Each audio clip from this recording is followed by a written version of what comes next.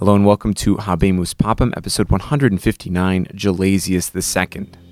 Dear brothers and sisters, Annuncio vobis, Annuncio vobis, Annuncio vobis Gaudium Magnum, Gaudium Magnum, Gaudium Magnum, Habemus Papam. Hey everyone, we're still right in the middle of the investiture crisis in the church, which if you remember is this dispute between the emperor and the pope about the role secular rulers have in appointing bishops and giving them their own power. Which power was higher, the spiritual power or the secular? And when we last left off in this crisis, Paschal II had kind of given in and signed a document called the Privilegium. And then he had pretty quickly repudiated it, which then led to the Emperor Henry V coming to Rome and driving Paschal out. And then Paschal died in 1118, and that just added fuel to the conflict. And even the election of the next pope, Gelasius II, who we're talking about today, is going to be violent. First, though, we got to talk about the man himself. He was born John of Gaeta, the son of a noble family from, you guessed it, Gaeta. His father died when he was young, and he was brought up by his mother and his uncle, who destined him for a life in the church. And this is something we've mentioned in passing, but it's useful to note now that oftentimes in these noble families, children were given to a monastery at a very young age to be raised and educated by the monks and eventually become a full-fledged brother, or if the family had great connections, to be an abbot or even a bishop. So John was educated from an early age in the Abbey of Monte Cassino, the heart of Benedictine monasticism, which at this point was going through its golden age under the abbot Desiderius, also known, from our knowledge, as Blessed Victor III. Monte Cassino was the heart of learning. It was full of cosmopolitan thinkers and books and art and architecture.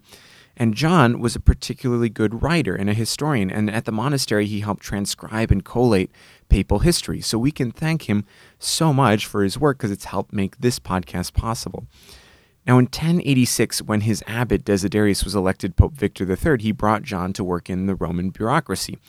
And when Blessed Urban II succeeded Victor III, he made John the chancellor of the Diocese of Rome. Now, Horace Mann, the historian, notes that part of the reason why Urban II chose John was that his writing style was so good.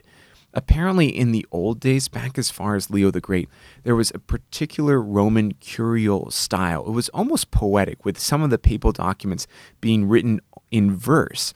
And Urban, who wanted to kind of resurrect the glories of that type of papacy, the papacy of Leo the Great, he brought John into the chancery to resurrect this papal writing style. Now, this style hadn't completely died out, but it really was shoddy compared to the olden days, and so John really made use of it again. Now, another thing he did, which we can be very grateful for, is he popularized in the Roman Curia the use of lowercase letters. Now, lowercase letters had been around for a couple centuries. You may have heard in history class about Carolingian minuscule, which is one of the first widespread adoptions of lowercase letters, but they weren't present in Rome. And the reason why was lowercase letters were originally developed by monks who were scribes as a quicker and easier way to write. You can write much more fluidly in lowercase than if you're writing all in uppercase. And so what basically happened is the uppercase letters gradually got merged into these lowercase letters just to make the scribes work a little bit easier. Well, the Roman Curia, they, if anything, don't break with tradition. And tradition had been that Roman letters were just uppercase. And these newfangled letters, they're clearly not acceptable because they're breaking with tradition. But with John at the helm, he was able to bring about this use of modern scribal practices, use of lowercase letters, and the quality of scholarship and writing in the papal curia increased dramatically. Now, John served as the Archdeacon of Rome, the Cardinal Deacon of Santa Maria in Cosmedin, and Chancellor throughout the pontificate of Urban II and Paschal II. In the papal court, John was known to be more of a moderate, and while there were other voices who wanted a vigorous policy against Henry IV and Henry V, John tended to be a little bit more subdued, to the point that several people, when they heard about his election as pope, they were quite dismayed. Couldn't they find someone better? Which brings us back to the present time in our story.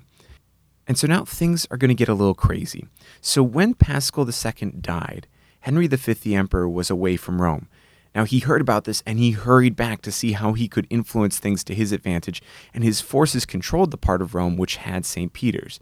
Trastevere, the neighborhood across the Tiber from the majority of Rome, which has always been very loyal to the Pope, and the remainder of Rome was in the hands of Paschal, and it was there that the papal election was convened. The cardinals decided to meet at a monastery on the Palatine Hill, which is now the Church of San Sebastiano al Palatino. And this area was controlled by the castles and fortifications of the Frangipani family, who were always very loyal to the Pope, and they fought on his side throughout the centuries. But for whatever reason, the current head of the family, Cinesius Frangipani, was not happy with the results of the election held on his turf. The cardinals met and unanimously elected John of Gaeta, who took the name Gelasius II. And as soon as the good news was announced, the Frangipani troops stormed the monastery.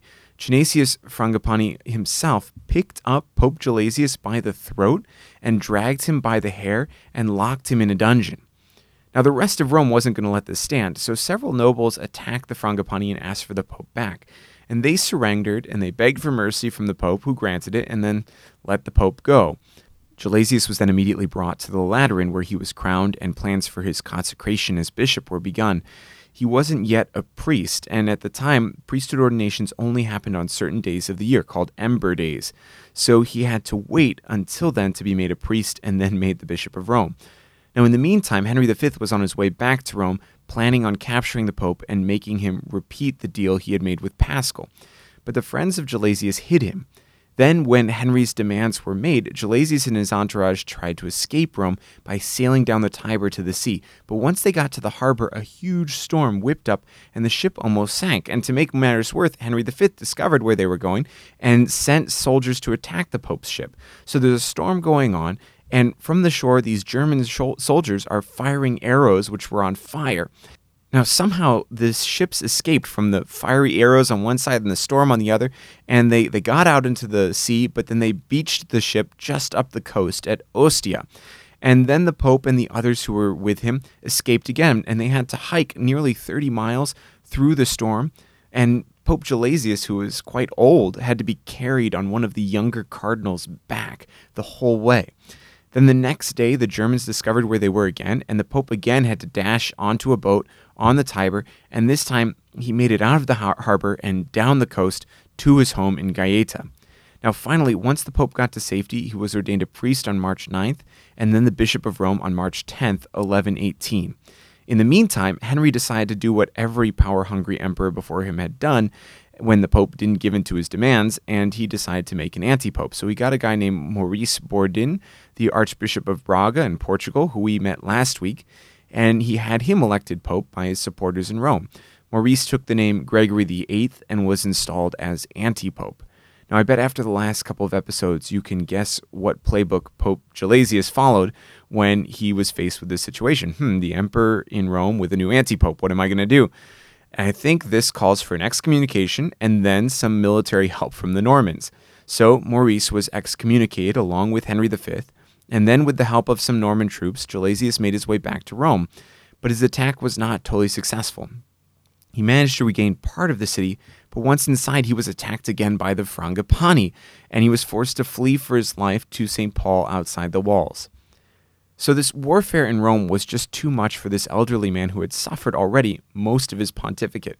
Both the Pope and the anti-pope left the city, with Pope Gelasius going to Pisa, where he consecrated the Cathedral Church of Pisa, which was newly built and didn't yet have its famous leaning tower. And then from Pisa, he went to France. But by this time, it was clear that all his suffering had really taken a toll on Gelasius. He met with St. Norbert, who was the founder of the Premonstratensian canons, or the Norbertines as we know them today, and then he asked to be taken to Cluny to die. And there in the midst of the monks of Cluny, Gelasius prepared to meet his Lord. On January 29th, 1119, Pope Gelasius II died. He was buried in the Abbey Church of Cluny and was succeeded by an unexpected choice, Pope Callistus II, and we will talk about him next week. Thanks for listening to Habemus Papam. You can check out the rest of the Catholic Bites podcast at catholicbitespodcast.com or find us on iTunes. Thank you, and God bless you.